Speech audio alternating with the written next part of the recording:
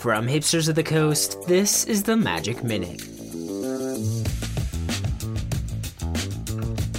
Last Friday, members of the Magic community were outraged to discover that popular cosplayer Christine Sprankle had decided to leave Magic as a result of a year of targeted abuse and harassment.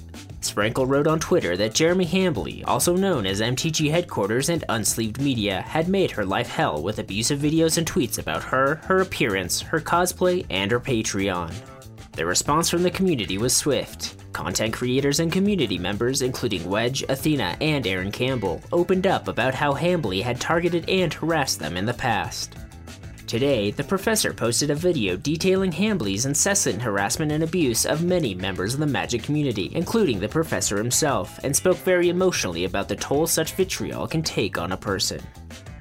As of this recording, Wizards of the Coast has yet to release a statement about Sprankle's departure. Their official Twitter account acknowledged the incident, but didn't include any specific plans for reducing harassment and bullying in the community, nor any specifics about potential punishments for Hambley.